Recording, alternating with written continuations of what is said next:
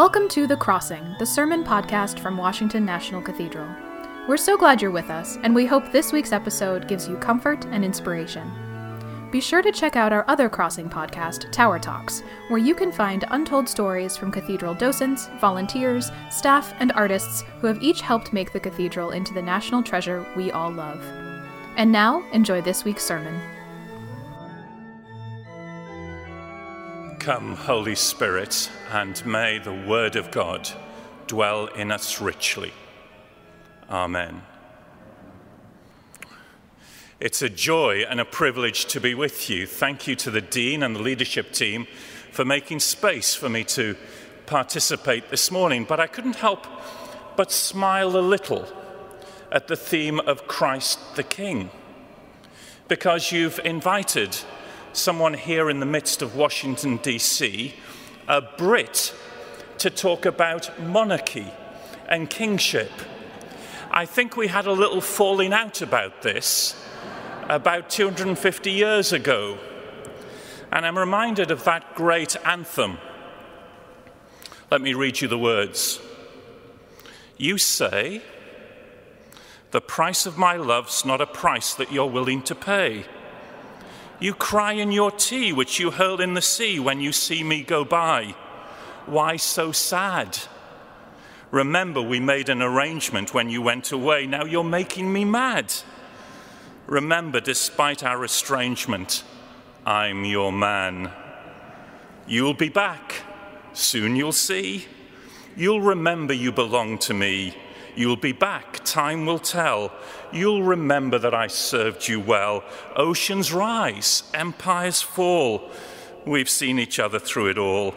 And when push comes to shove, I will send a fully armed battalion to remind you of my love. Da da da da da da, etc. King George singing in Lin-Manuel Miranda's amazing musical Hamilton. And there is a problematic issue to monarchy, because even in the Bible, when the people of Israel asked for a king, Samuel the prophet looked at them and said, "Really? Are you sure?" I can see him almost hanging his head, thinking, do you know what's going to come? The resigned look of Jim as Michael Scott and Dwight in The Office go off on one more crazy adventure. And within the Bible itself, in Kings and Chronicles, the kings are chronicled with one or two exceptions, but most of them did evil in the sight of the Lord. And after the Bible, history continues the story with one or two exceptions. But in Europe, we've not had a good time with monarchs. Monarchs have often been characterized by the abuse of power, by insecurity, by bad decisions. Indeed, history is filled with mad kings and queens who made their subjects miserable with cruelty, poor governance, and a detachment from reality. George III, hymn of the song, was derided by the poet Shelley as an old, mad, blind, despised, and dying king. William IV, the English king during the Reform crisis of the 1830s, the political diarist Charles Greville said, "The government and their people have now found out what a fool the king is. They find him exceedingly silly."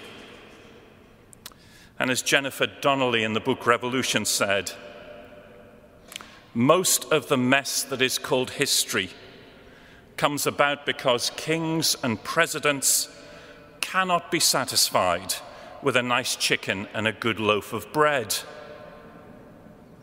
Why is this a good image on this day for Christ the King? Why is this service led with music and reading all about images of kingship? Well, the kingship of Christ is not meant to be seen through the lens of our human experience of kings and queens, rather the other way round.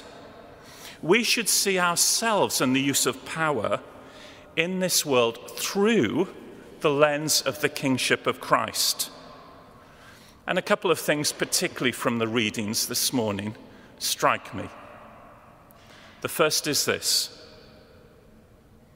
Kingship is a picture of God's sovereignty in both creation and new creation. Kingship is a picture of God's sovereignty both in creation and new creation.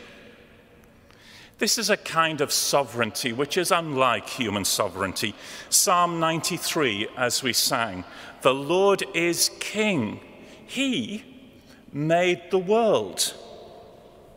And then we went on to the Daniel reading, and the Daniel reading is apocalyptic literature. It's very difficult. It's about a dream that Daniel had. Even Daniel, who had the dream, was terrified by it, says the book of Daniel. But they're in the midst of a people who are in exile under various kings.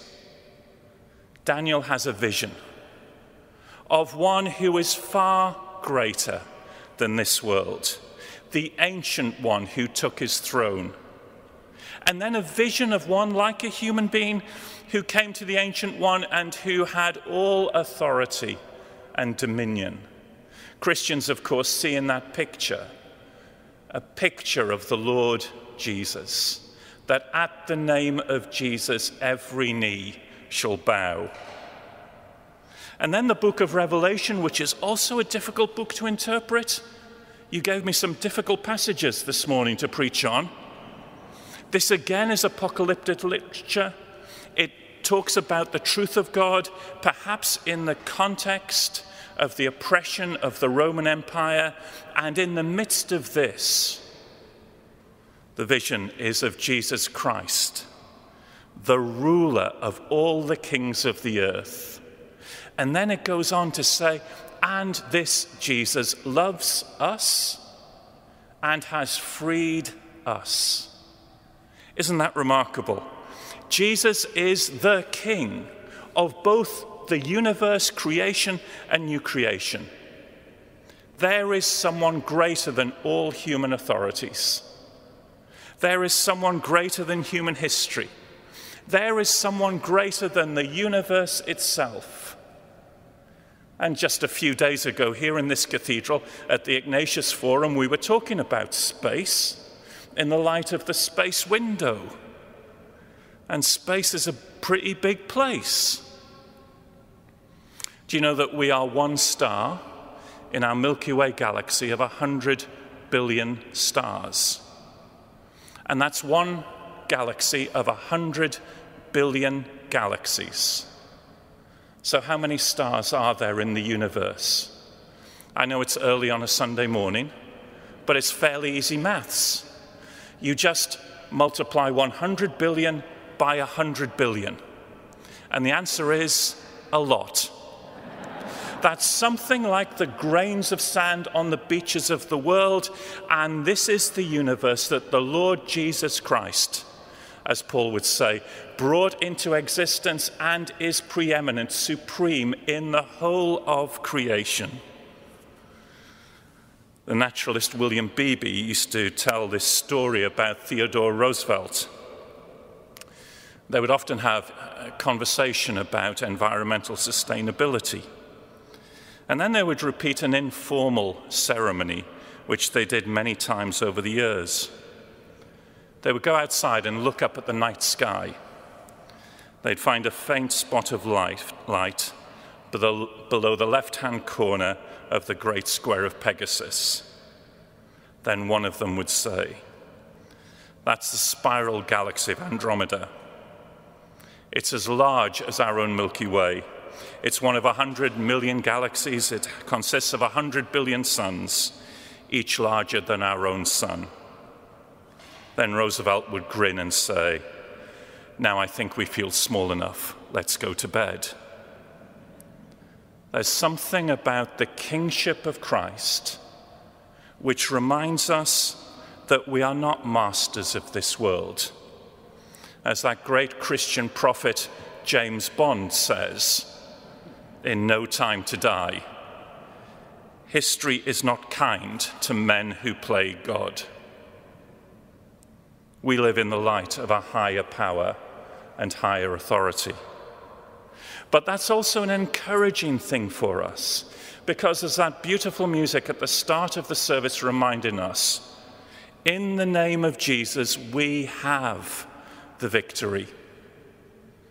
When I was a young Christian, that was back in the last century, we didn't have terribly good imaginative music, but one of my favorite songs was a little chorus from East Africa, where we would march around the room singing, "What a mighty God we serve, what a mighty God we serve, what a mighty God we serve, what a mighty God we serve." There wasn't a lot of subtlety to those lyrics, but it's a truth that stayed with me in the midst of the wars and evils and hardships of this world. What a mighty God we serve. That's the first point. Let me move quickly to the second point. And that is that this is a kingship which is given a different picture in the ministry of Jesus. In the ministry of Jesus, the power of kingship is subverted in a different way. And that's the importance of the gospel reading from John.